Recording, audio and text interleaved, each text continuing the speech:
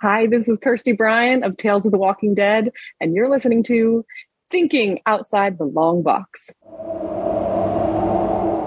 Why you do that to Gregory? Come on, man. You're thinking outside the long box. You should still totally read the comics.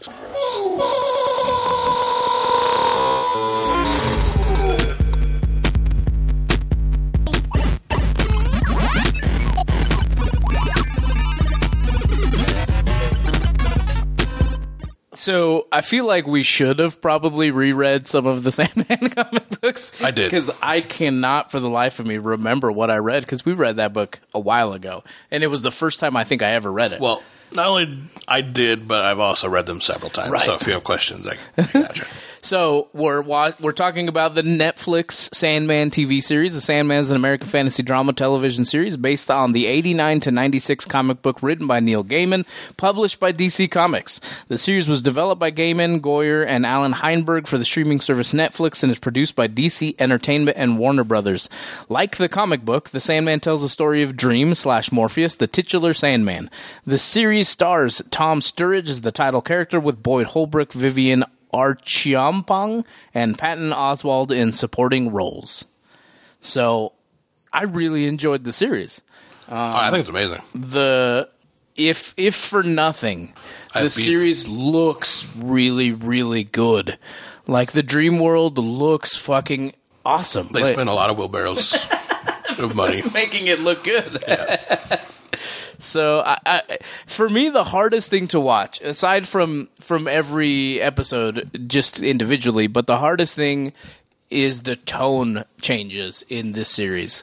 Like, every episode seems to be a little bit different than the last episode. It doesn't seem to flow as well as I would like it to. That's how the comics are, too.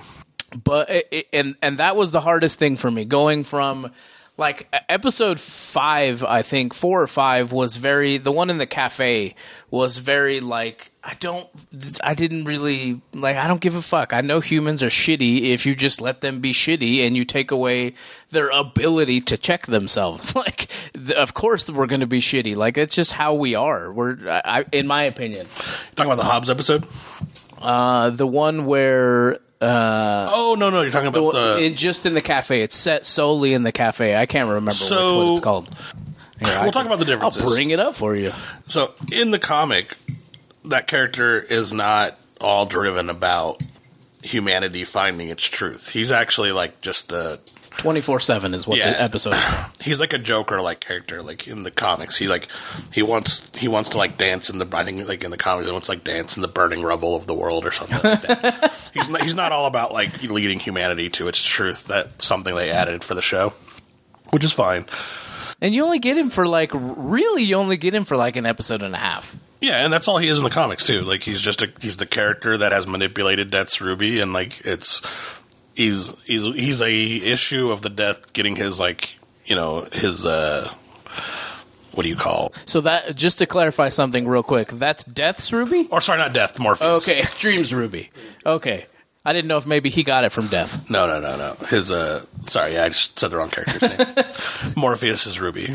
It's just who happens to have it, and that person's manipulated the Ruby and using it to, you know, wreak havoc. And, like, all of Morpheus's items wreak havoc in the mortal world. Like, the helm is in hell, so it's a little different. Right. But, like, his sand in the comics, if you go back to it, has, like, twisted and deformed the person using them, and they're using it like a drug, and basically, like, the dream world is, you know, on top of the waking world, and she's like a blob that's, like, melting into the walls and stuff like that. It's like, it causes, you know, it's doing what it shouldn't be doing because it's not where it's supposed to be. Right. And yeah, like, in that comic, it's really cool because the guy just sits in there and, like, devolves every person into, like, madness, essentially. It's just, like, what can happen with... It's just, like, a repercussion. It's just why he's trying to get through because of what it can do in the mortal world. But, yeah, they decided to do some weird, like... Let's turn humanity back to its truth, and evidently its truth is, like, stabbing their eyes out with forks. Like, I don't know that all of humanity is that jacked up. I don't know that there's anything you could devolve me into where I'm like, So, before we get too deep, the first 5 episodes are all about Morpheus getting trapped by a human who was trying to get his sibling Death. They were trying to manifest Death because the human his kid had died in war, and he was trying to get Death to bring his son back. That didn't happen in the comic books either. No? He was just trying to be immortal. Well, there you go. And he only had one son in the comics. He only had one son in the show, too. He had two. One died. That's what he said, though. Yeah. Oh, yeah. I only had one son, which is sad as fuck. So he catches Morpheus by accident in the first episode, and he imprisons him for 100 years. And the first half of that is figuring out how Morpheus is going to get out, and then once he gets out, he has to find his stuff that was stolen from him. They took a shit, man. Was she a mistress of the guy, or was she like his girlfriend, and then she was pregnant and he was going to kill him? Like, I didn't understand that bit. I think it was his girlfriend. He didn't seem to have a wife, So she gets pregnant with this guy. What the hell is his name? Roderick Burgess is the bad guy from essentially the first like 2 or 3 episodes. He gets his wife pregnant, or his girlfriend pregnant, and she escapes with Morpheus's helmet, his helm, his sand, and the ruby. And she takes her kid off to protect her kid because Burgess was going to essentially kill both of them. But that's the first half. Like, it's just the family, the Burgess family, dealing with their bullshit, watching the son grow up after Roderick dies because he slams him into Morpheus's cage. And then Morpheus escaping and figuring out how to get his shit back. So that's the first 5 episodes. I really like Jenna Coleman, and her time as Constantine was fun. I enjoyed that. I didn't understand it, but I liked it. It sounded like she was just a descendant of John, which is weird because it's supposed to be John. Is it? In the comics. That's why I didn't really get it. Like, I'm totally fine with it. It doesn't, like, delude the story or anything. But, like, I don't understand why they were like, no John Constantine. Like, because he's in the comic books. Like, that's who it... That's just, they just switched the characters out. Yeah, see, this in the description on in the one where, because I don't know people's names very well. When he meets the female Constantine in the modern times, that's supposed to be John. The one in the olden times that happens in like the Hobbs episode, that was how it's supposed to be. So the description in the Wikipedia says, Jenna Coleman as Johanna Constantine, an occult detective. Coleman plays 2 versions of the character. The present-day descendant based on John Constantine. That should be John Constantine. And her identical 18th century ancestor lady, Johanna Constantine. And that was done correctly. So the present-day descendant based... I don't know. So the present-day descendant in the comics is Constantine. Yeah. And then maybe they want to use this fake or this different Constantine for TV shows. Maybe they couldn't get the licensing or something. I don't know. I mean, it's the same fucking name and everything. Yeah, but it's an individual character. Like, I think it's how it works. But I don't know. But because I have no idea why you would want to take out something that would potentially be a fan like boost. Right. Yeah, that's what I'm saying. Is like maybe they could just use the name like it, but they couldn't use John Constantine. So, because it's been a long time since I read the book, I just understood it to be that she was John Constantine's ancestor or progeny. And I assume that's what they're trying. And that was easy. That was an easy enough fucking buy for me. I assume that's what they're trying to do. So, I like Jenna Coleman. I loved her time in Doctor Who. She was still good. But that seemed... Aside from the 5th episode, which is the diner one, that kind of threw me completely out. It was hard to watch that one. It was essentially just sex and people getting chopped up, and I just wasn't as interested in that episode as I was the rest. I feel like the front half was pretty cool. You got to learn about who Morpheus was a little bit. You got to learn about this crazy fucking family and some of his things. And I really enjoyed the first half of the season. It's one of the more iconic comic book issues in the series because of how like brutal and crazy it was at the time, I think. So they had to give it like its full breadth in like the TV show. But yeah, I agree. It's not really necessary. Like, I mean, besides, well, that's what it's supposed to be. Yeah. I think like you're supposed to get the idea of like, it's important that he gets this back because like it will wreak havoc in the mortal world. And also in the comic, I'm almost positive, this I didn't read again, but I'm almost positive that the Ruby is being held in a JLA, like, containment, like, area. Oh. So, like, that, too, I realized they didn't do, but that was probably due to licensing and shit. I mean, it's produced by DC. You have to assume that they have all of these fucking licenses. They do Constantine on TV shows. Yeah, maybe it's just they didn't want to put characters in that then they might have to reproduce in some other show. Yeah. So they want to be fully open. I don't know, but like there was a lot of weird decisions to change things. I don't understand why they offed Gregory. That doesn't happen in the comic books. Like they were just like, fuck this gargoyle. Like that was so sad. Yeah. In the comics, he just takes down like I forget what he calls them, but they're like Cain and Abel have like contracts that they were originally presented, and that's what he reabsorbs in the comics. Like, but he doesn't kill Gregory. Like, so I was just like, why did they do that? So, what keeps me going, aside from the imagery, which again I think is fantastic, are those singular moments. Those moments where. And I might break up because I hate talking about death. It's not a fun thing to talk about, but that's why episode 6, and we'll get there, is so hard.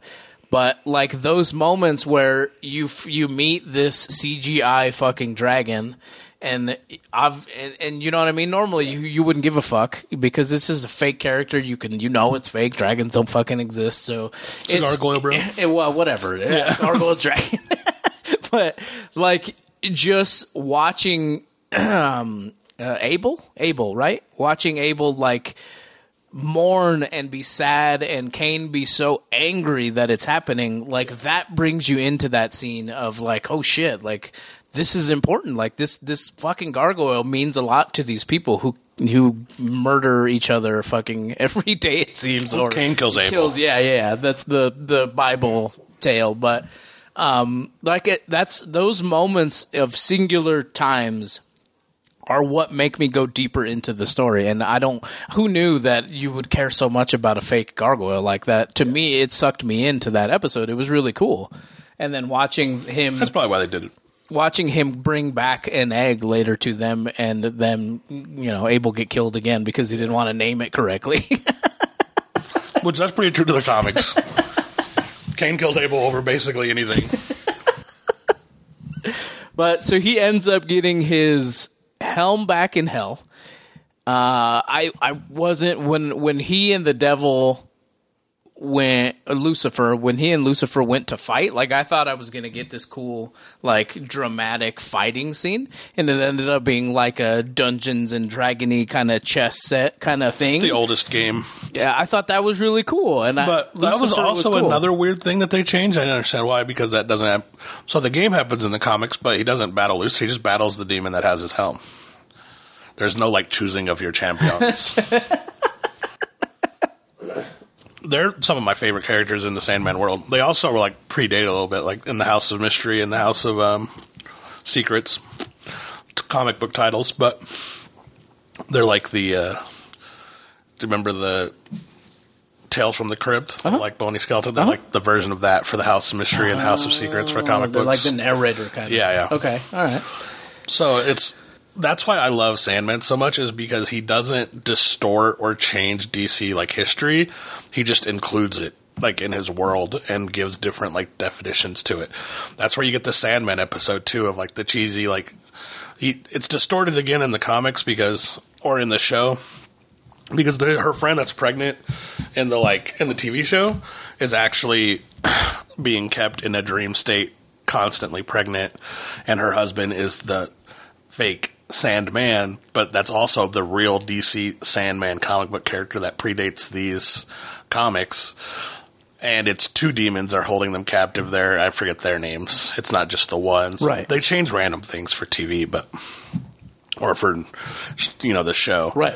But I think for the most part they're all good change. I don't really understand the Devil one. Like I don't understand why that was necessary, but so to me what it seemed like is if we're going into season 2, it seemed like, and we'll talk about it a little bit more here in a little bit as well, that Lucifer and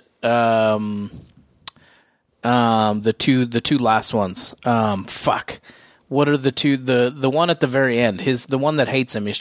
She's been trying to kill him the whole time. His other two siblings. The two Desire. fucking crazy ones. Desire and Despair. Though it feels like that's setting up something longer for maybe the next season. It's not so much they're trying to kill him; they just like fucking with him. It seems like they're trying to kill him. I haven't read the book in a long time, so maybe they are just fucking with him. They kind of are, but like, it's more that they're just constantly like jabbing him in a way that has like very serious consequences that could kill him. So he gets his helm back from Lucifer after beating her with hope. Yeah. Is really what it boiled down to. He gets his ruby back from John. Yeah. After the diner scene, during the diner episode. No, they battle in the dream world, and for some reason he destroys the ruby. Oh, he crushes the ruby. That's right, and gives essentially him all his power back. Dream just reintegrates with the power that he put into it.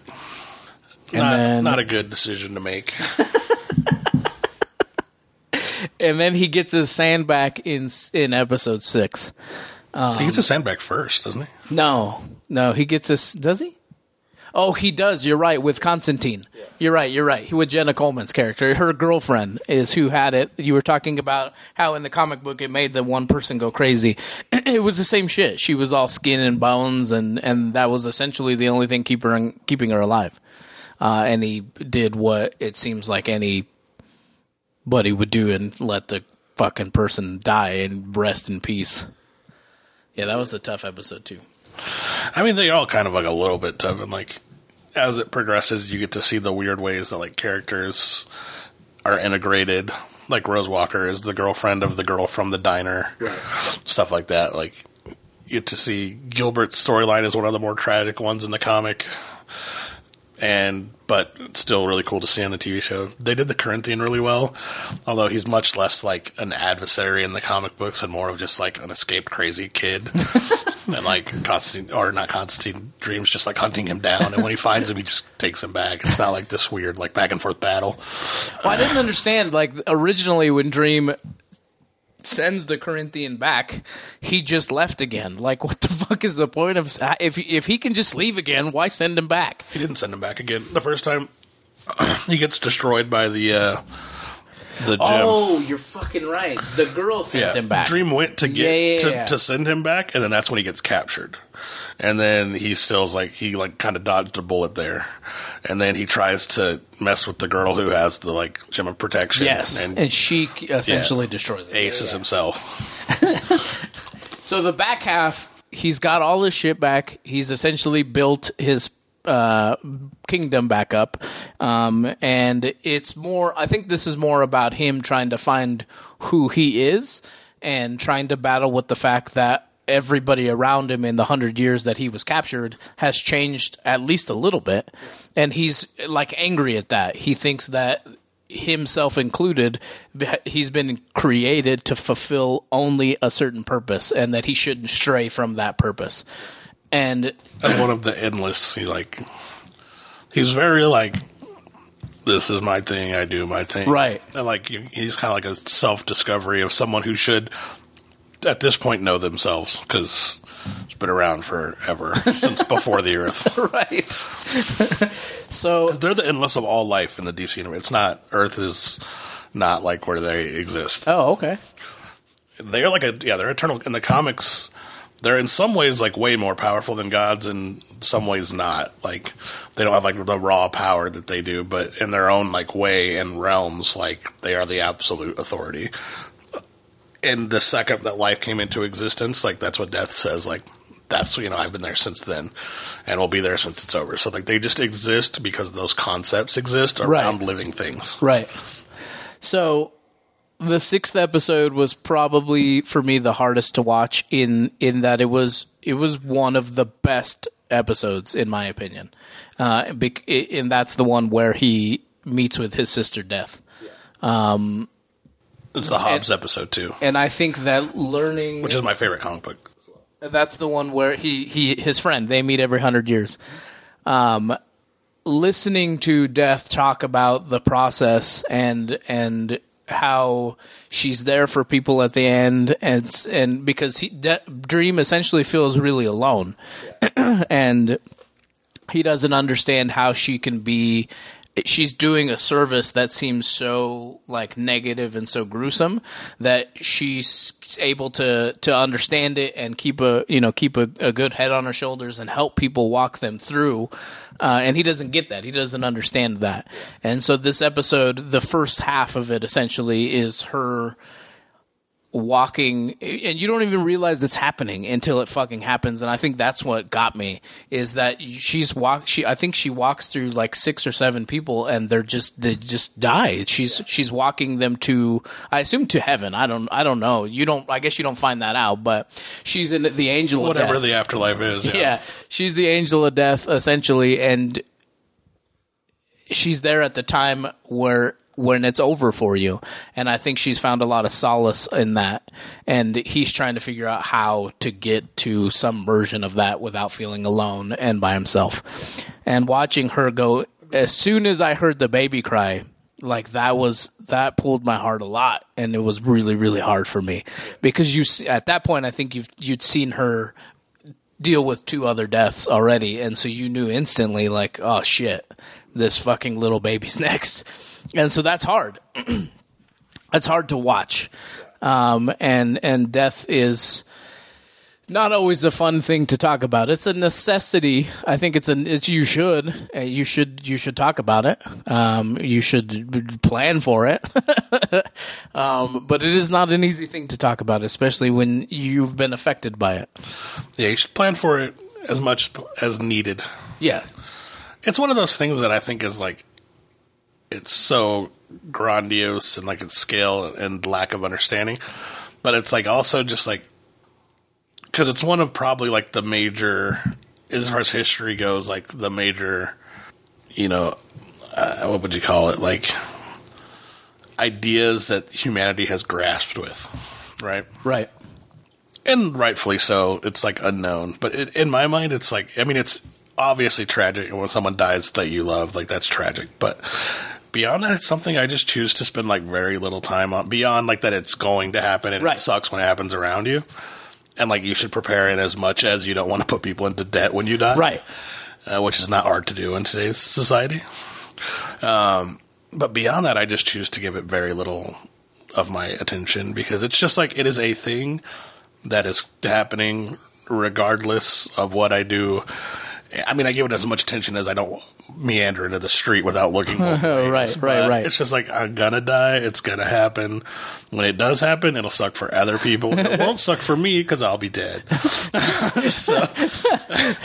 And I try to avoid putting myself in a situation where it'll be a horrible way to go. I think for me, more when I talk about like you should talk about and prepare for it, is not like be insane about it or anything, but you should. No. If you're an adult, you should probably think about having a will, or at least a living will. Well, yeah, that's the responsible amount of attention I think that it requires. And like I have kids, and so I mean, it's not something I ever go to them and be like, I'm gonna die, like watch out, like. But those are things that you broach when they like. Those are hard concepts that you don't even think that you're gonna have to have conversations about until your 6 or 9-year-old is like, well, what's death, or how does this happen, or why does this happen?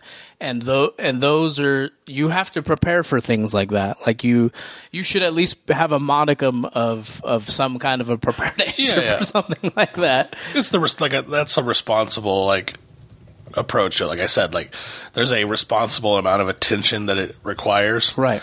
And I think it's unhealthy to go beyond that. I agree. Some people do and get like caught up in the potential of it, but it's just like, I mean, to some degree, you have to, if you have kids, prepare yourself to talk to your kids about it. If you have shit, prepare, where your shit's going to go, hopefully get some kind of financial plan put together so it's not like a burden on those other people who are still around when you die. Right.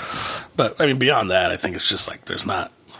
Because it's coming. It's coming at some point. It's the one thing you can't know, because no one's ever lived through it to tell you about it. And the people who come back are probably delusional or full of shit. So, or both.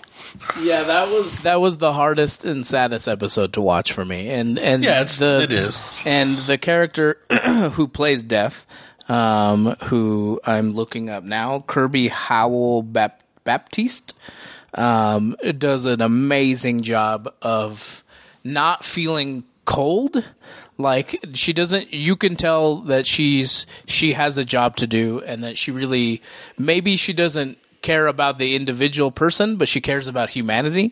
And you can tell that it's not just a cold thing. Like, when you see Death in like everyday literature, you see a giant dude in a cloak and he's got a big ass Sith, and he literally comes and you're dead. Like, you leave. There's no humanity, there's no care behind that. And she does an amazing job of making you feel that presence and making you feel like each individual thing that she does has a reason and a purpose for how these people are dying, and she's there to help.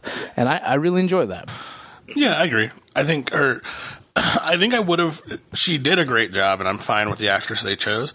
I think I would have preferred to see a little bit more of the comic book version of it, because I think that did an even better job.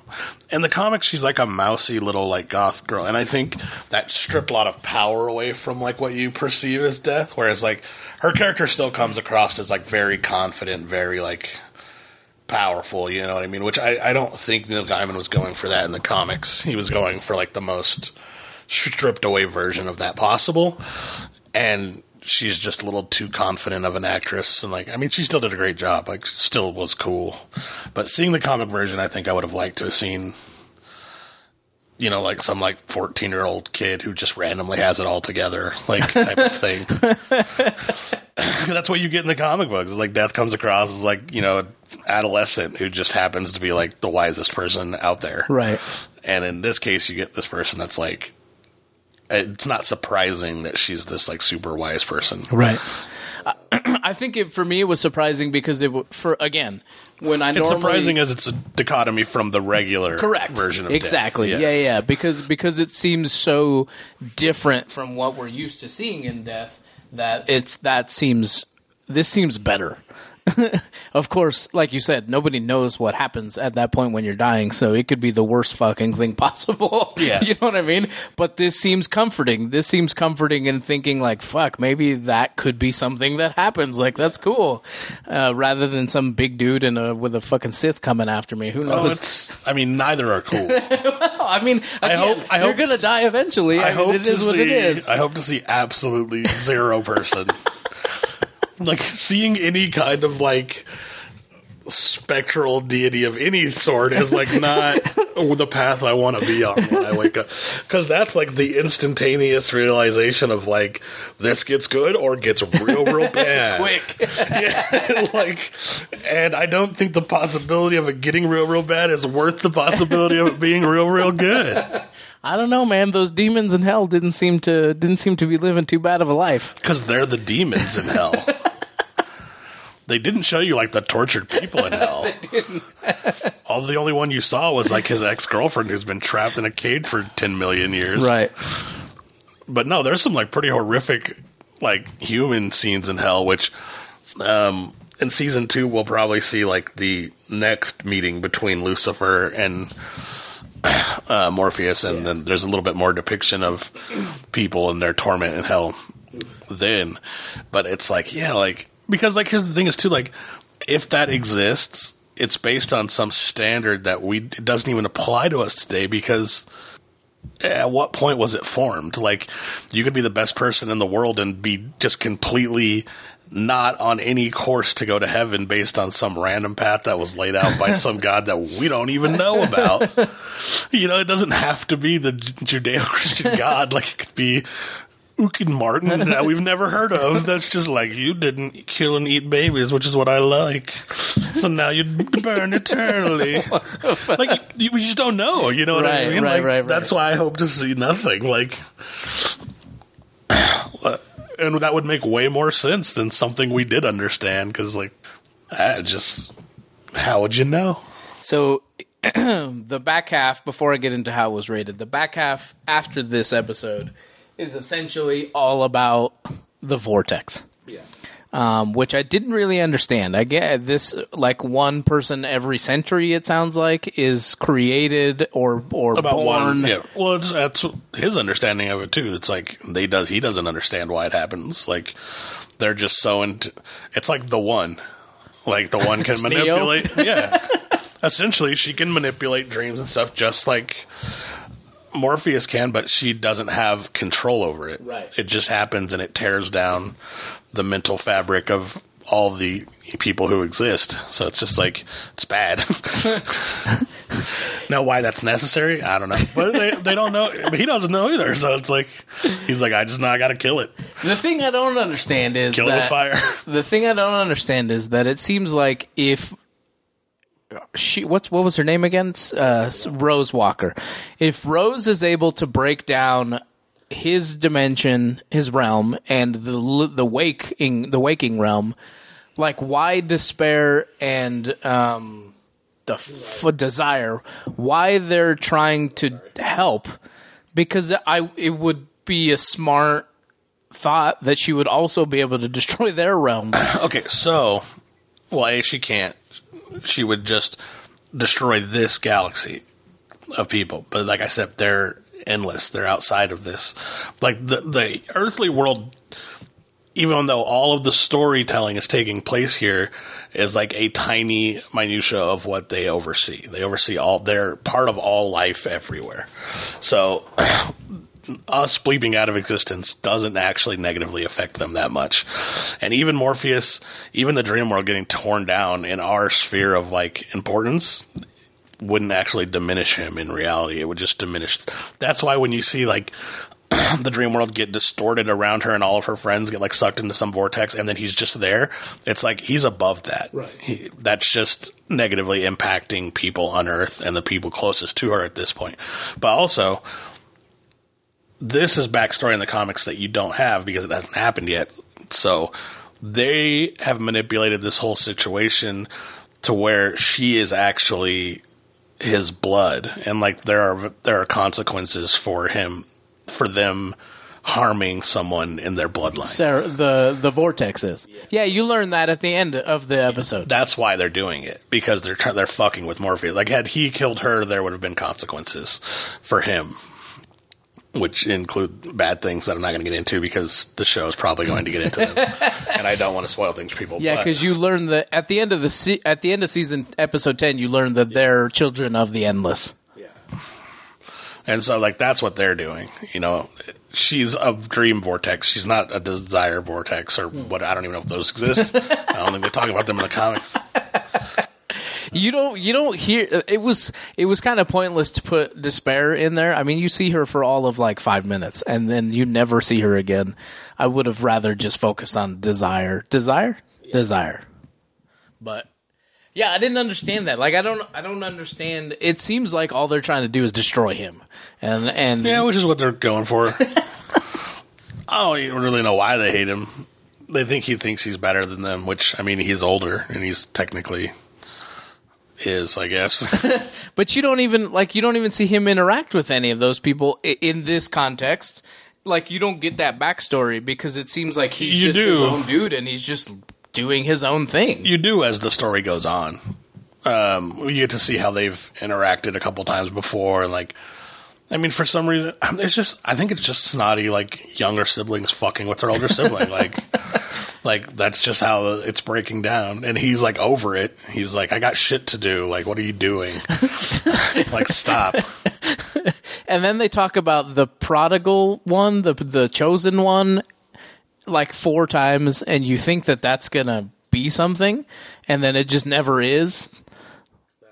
Yeah, they talk about some. So in the episode with Death, she says, "Oh yeah, we had a couple of family dinners, blah blah blah. Everybody was there." Oh, okay, yeah, because one of the endless abandoned their He's role. like missing or something. He's not missing. He just abandoned it. He just took off. They called him the prodigal one. Yeah, like the prodigal son, like in the Bible, the prodigal son comes back. But that's what I'm saying. That's what I was meant to like. When I heard it, I was like, oh shit, we're gonna get somebody else, and then it just never. Yeah, you will. And as they continue, you will. Like you get to meet the other endless too, like Destiny and stuff like that. So it's like I think they're just focusing on the relationship between Desire, Death, and Morpheus, which is what the comics focus on at this point as well. I mean, they're literally going like comic by comic. Like the episode did that. Like those episodes, that's how the comic breaks down too. They make subtle changes, but for the most part, it's like it's linearly happening like it happens in the comic books. They went to the cereal convention. Yeah, that happens. I was like, fucking cereal. That's funny. And serial killers, like, are in his world, are like a product of the Corinthian being around for 150 years, like, kind of creating that issue. Right. The Corinthian's like a horrifying character as well. Just his existence, like what he does, and that like his existence in the world creates other people who aspire to be him, as opposed to like fear him and dream what's where he's supposed to be. But I mean, again, the whole back half dealt with the vortex, dealt with Walker finding her brother, getting him away from his abusive foster parents, which the Corinthian actually does for her, and it deals with how the Corinthian does a lot more shit in this in the comics than he does not do. Like, he's not some like behind the scenes manipulator trying to like that was like a lot of, they like added a foe that's not a foe. Like, he's like in really no way, shape, or form capable of hurting Morpheus in any way, shape, or form. I mean, it didn't seem like he was except for the one knife scene. Besides the fact that he led them to like where the vortex was, because that would weaken him. Right. And it's like, in reality, like I said, like this world is like fairly inconsequential on the grand scale of things. So it's like, in the comic, like he's not some like adversary like he is. There really isn't an adversary in the comics, like besides Destiny being like a constant, like, or not Destiny, Desire being a constant dick. Like, well, I mean, so you find out that from I think it was from like the first episode, Unity, I can't remember her last name, Kincaid, there you go. She was the one, she was the child who couldn't wake up. She ends up being the grandmother of the Vortex. And you find out that she was supposed to be the Vortex in her time, but she slept through it because Morpheus was captured for 100 years. Yeah. And so instead of Morpheus killing Sarah, he essentially has to kill Unity. She gives up her life for her granddaughter. Yeah. And so that kind of resolves the whole issue. Yes. I mean, there was nothing too fancy or crazy about that. I thought it was cool. Yeah, I love the story. I think they did a great job of like being true to the comic book storyline. Like I said, they changed little things that are inconsequential, but which I don't understand why they did, because they are inconsequential. I think they would have just been like nods to the fans that they stuck with it. But like I said, there's probably some reason financially that didn't happen. I don't know what it could be.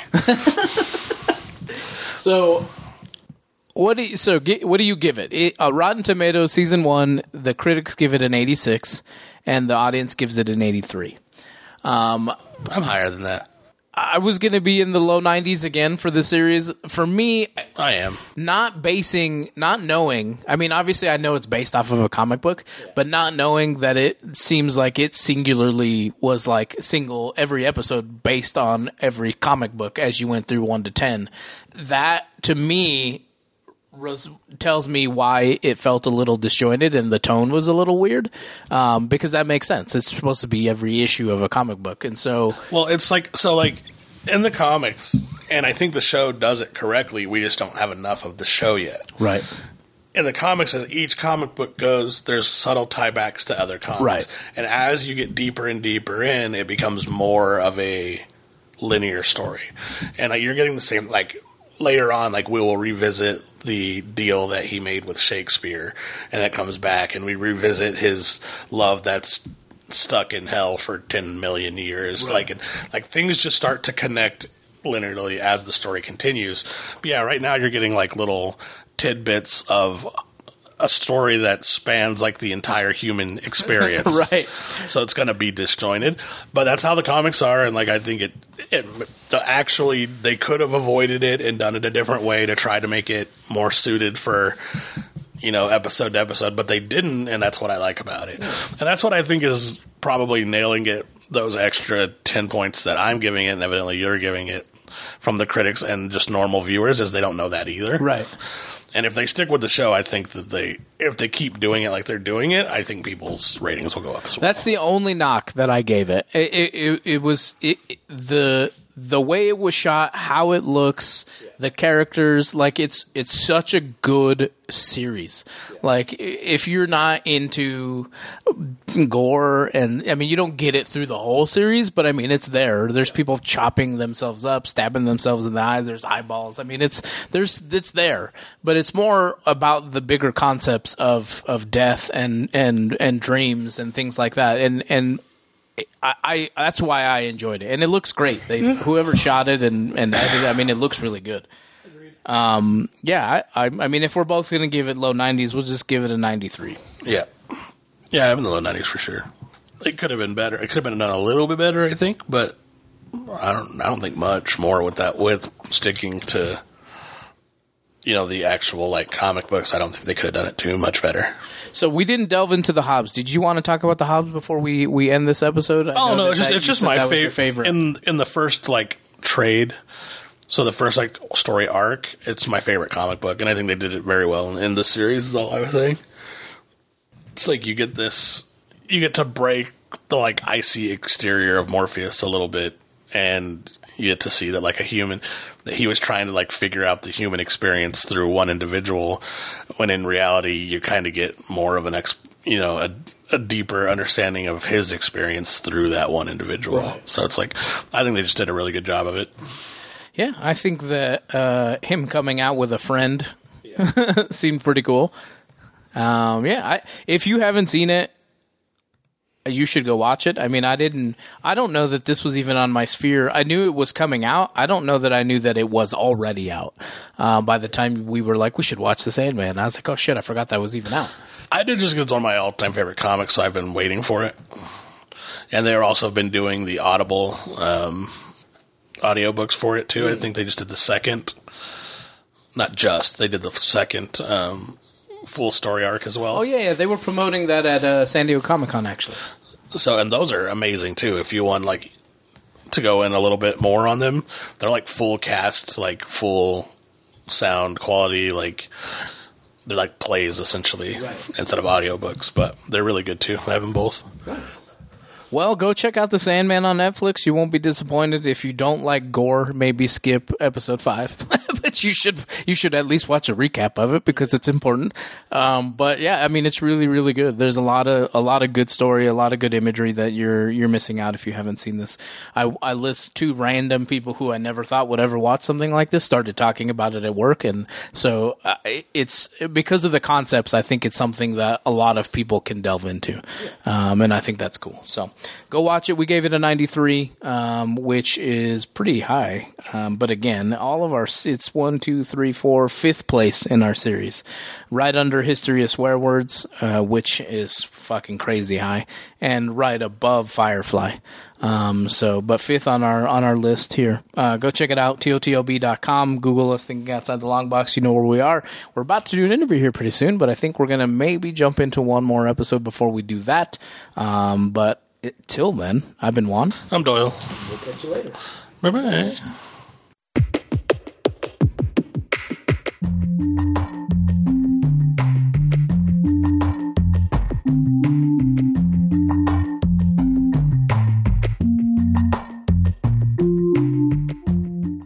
Thank you for listening to this episode of Thinking Outside the Long Box. Make sure to join us on Facebook, Twitter, Instagram, Patreon, and YouTube for behind-the-scenes information and more content. Thinking Outside the Long Box is a Barren Space production.